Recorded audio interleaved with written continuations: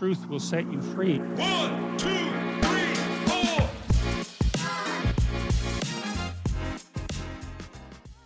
Hello, and welcome to the Where Truth Lies podcast, another episode of Kat's Unfiltered Thoughts. Today, I am bringing to you a very cool topic. In light of the advancements in AI technology and all the freaky stuff that's happening with ChatGPT, I wanted to kind of do a deep dive and share with you why I don't use ChatGPT and will try my best for as long as possible to never have to use AI technology.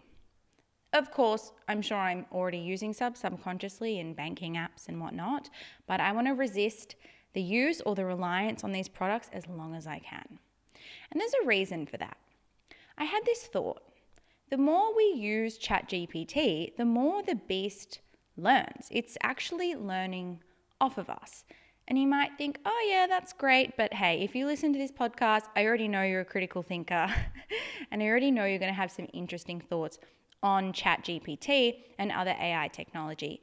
But my thoughts were, this seemingly innocuous, awesome piece of technology is actually stealing from us. It's learning from us. With what end goal? What is its end goal?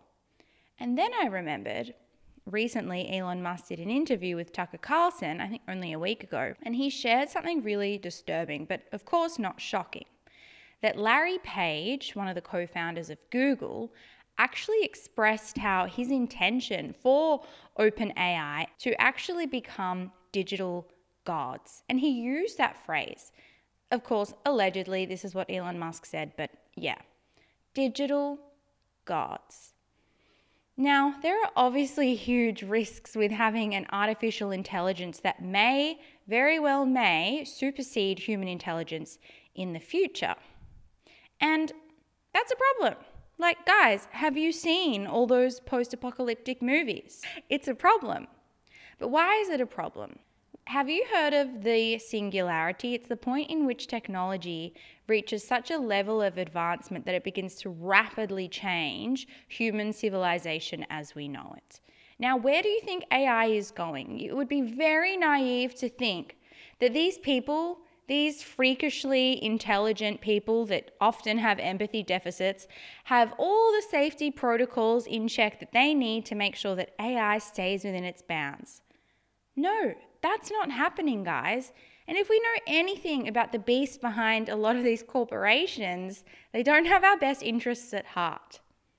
So let's do a deep dive into some of the symbolism. I'm going to be talking about Bible symbolism, what we can learn from these incredible parables in the Old Testament that tell us about technology and how it can and potentially will lead to our demise. So, the symbolism of technology in the Bible, all the way to Genesis at the beginning, okay?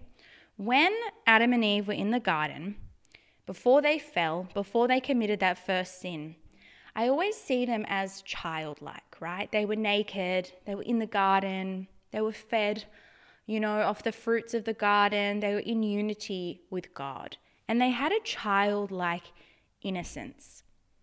And then when they had when Eve took the bite of the forbidden fruit, you know what Satan said to her? He said, if you have a bite of this, it will give you knowledge of good and evil so that you may be like God. Something along those lines. I know I'm not paraphrasing that perfectly. What was the significance of this? That previous to taking a bite of the apple, or whatever fruit it was, that they were childlike. That they had an innocence and a naivety about them, that they relied solely on God.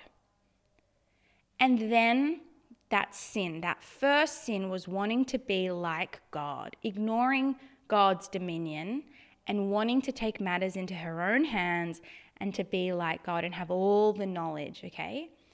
And whether you believe, whether you're Christian, whether you're not Christian, if you have an appreciation for symbolism and for ancient stories, then what you can take from this is you can recognize that this temptation lives in all of us. The demise of man comes when we want to be like God, and not God-like in virtue. I mean, we want our own dominion. We think we are equal to God. We want all the knowledge. We want to accumulate. We want power. And so this was that first sin. Now, what does this have to do with technology? Okay, when Adam and Eve fell, God said, now you will have to find clothes. They became aware of their own nakedness. Why is that significant? But they went from a childlike state to being aware of the fact, oh my gosh, I'm naked. This is shameful, right? Think of a baby. They don't think it's shameful that they're naked. That's something that comes with an awareness when you lose your naivety. And God said to them, okay, you're going to have to make your own clothes now. You're going to have to wear clothes. They started making tools. They had to use things, materials, tools, as they fell because they were no longer protected. They were no longer in the garden. So that separation created a need for technology, okay? And so they started wearing like animal skins and needed tools to make their own food. And there is a progression in the Bible of this technology that the further the reliance on technology, the more there was a separation from God. And you're probably thinking, but Kat, like technology's good. You know, less women die in childbirth, you know, cancer treatments and so on. So at what point did it change? At what point did man's relationship with technology change? And I'll tell you, it's very clear in the Bible. And I've also been listening a lot to Jonathan Peugeot, and he's heavily influenced a lot of my ideas on this. So yes, no plagiarism here. Go check him out, he's fantastic. But the significance of this relationship changing happened with Noah's Ark. So man fell from Adam and Eve. We became more and more depraved, more and more weird, started breeding with demons, having weird, monstrous children, getting introduced to more and more technology and becoming more and more depraved. And then God was like, enough. This is gross. Time to get rid of you all. That's a story for another day. I still grapple with that one, but time to get rid of you. So then they had the flood. Now, Noah was a good man. We know Noah was a good man. God entrusted him to carry on civilization post the flood. But what was Noah instructed to do? He was instructed to build an ark. He built an ark. That's technology. This ark, this boat, was a technological piece used in the next generation of civilization, right, to carry us forth. So what's the significance of that? The significance is that our relationship with technology and God has changed. That if we use technology in accordance with God's will, that it's not bad. But we also know that technology can lead to depravity.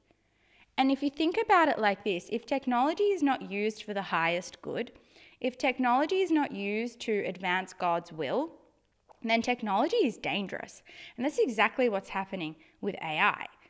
Now, the freaky part is a lot of these characters, Larry Page, potentially even Elon Musk, though he speaks very openly about the dangers of AI, a lot of these men, Mark Zuckerberg, they are obsessed with never dying. You know that informs their passion for technology, right? They're not unrelated. These men, they don't want to die. What do you think of when you think of someone that's eternal, that never dies? That's godlike. Humans need to die. We need to die. Can you think about this for a second? If we didn't die, if humans didn't die, we would become more and more depraved. If we didn't have limits on our freedom, on our power, if we didn't have constraints, we would make very bad decisions. Death is good. Death ensures that we don't get too funky and depraved. These men, they don't want to die. What is the etiology of that? Why is that? What psychological processes inform that? Why is that pattern so pertinent in these like tech geniuses? I suspect that 99%, if not more, of this type of tech CEO person that's highly, highly intelligent has narcissistic personality disorder. At the very least, they have extreme empathy deficits. I will say that with almost absolute certainty. It's often empathy deficits in humans that sometimes allow them to become really intelligent in other areas. It's like they've got more bandwidth for data or processes, okay? And it's a pattern I've seen, and you've probably observed it, right? A lot of these men, though, because of this empathy deficit, naturally that will result in a pathology, some personality disorder of some kind, and that is normally narcissistic personality disorder. What is man like when they have empathy deficits? They're scary. Why do these men want to live forever? I think when you don't live in faith and you don't have faith, that life becomes a lot scarier. If you don't have faith and you don't believe in an eternal life, right? If you don't believe in any kind of life after death, then you would be clinging on to this human life with all that you have. Life, like I often say, if you're an atheist, life is very scary. I can't imagine going through life without faith, without a belief in something greater than yourself. And often these types, this tech CEO pattern, are men with empathy deficits who are atheists and use technology to fill in the blanks. It's kind of like this technology is a proxy for the divine. And you can see how very quickly it can become that way. If you don't believe in God, then what you do is not orientated towards the highest good. And I would argue that anyone who says they're an atheist but believe in the highest good actually believes in God. But that's a story for another day. So these men have this gaping hole. They don't have faith and they have empathy deficits, and they're deeply afraid. At the root of narcissistic personality disorder is a deep, deep fear. And so what fills that hole? Technology and the desire to live for a long, long time. Because for them, that's life. And it's like ultra materialist to want to live forever, to accumulate, right? You know, when you see those women who can't age gracefully, they are obsessed with their youth. There's something inherently disordered about that. And I think we know that because we recognize that there's real benefit, there's real goodness in nature taking its course. And like I said before, we need death. We need death. It is a very healthy constraint because without it, I think humans become more and more inverted, right? So I worked with a few different people in my coaching practice when I was coaching, and I came across some highly, highly successful men who were CEOs of tech companies, and they all had an obsession with wanting to live forever. Their ultimate goal was to develop a technology that would allow them to at least live for a much longer time, whether it was synthetic organs or stem cell research. And alongside that were these extreme empathy deficits. And it was really chilling, very, very chilling. So when I think about all of this and I think about the patterns that are in society and I think about ChatGPT, I think we can't be naive. In the Bible, it says, be as wise as a snake. And that is exactly what we need to do. The other thing with technology like AI is, well, A, who's running it? And what is their ambition? And as we know, Larry Page literally has asserted that he would like AI to become like a digital god, and they're singularists. So that's what they're hoping for. Why are we being naive and getting ChatGPT to write cover letters for us and essays? Like, why? The men that are developing this technology, first of all, they have empathy deficits. That should freak you out enough. That should freak you out enough. So my advice, my unsolicited advice to you is stop using it. Stop feeding the beast. Stop teaching it, because this thing will get so out of control that we will deeply regret our participation in it. There's another element to the problem of technology. If you use technology alongside a belief that you don't need God, that you can completely use logic to determine morality and ethics. Like if your worldview does not have a transcendent value, meaning a belief in God or truth as the highest principle, then it will be inherently disordered. And that's what's happened to our relationship with technology. and it's out of our control, guys. We're in a position where we're now reliant on technology. You know, when people talk about the matrix, this is the matrix.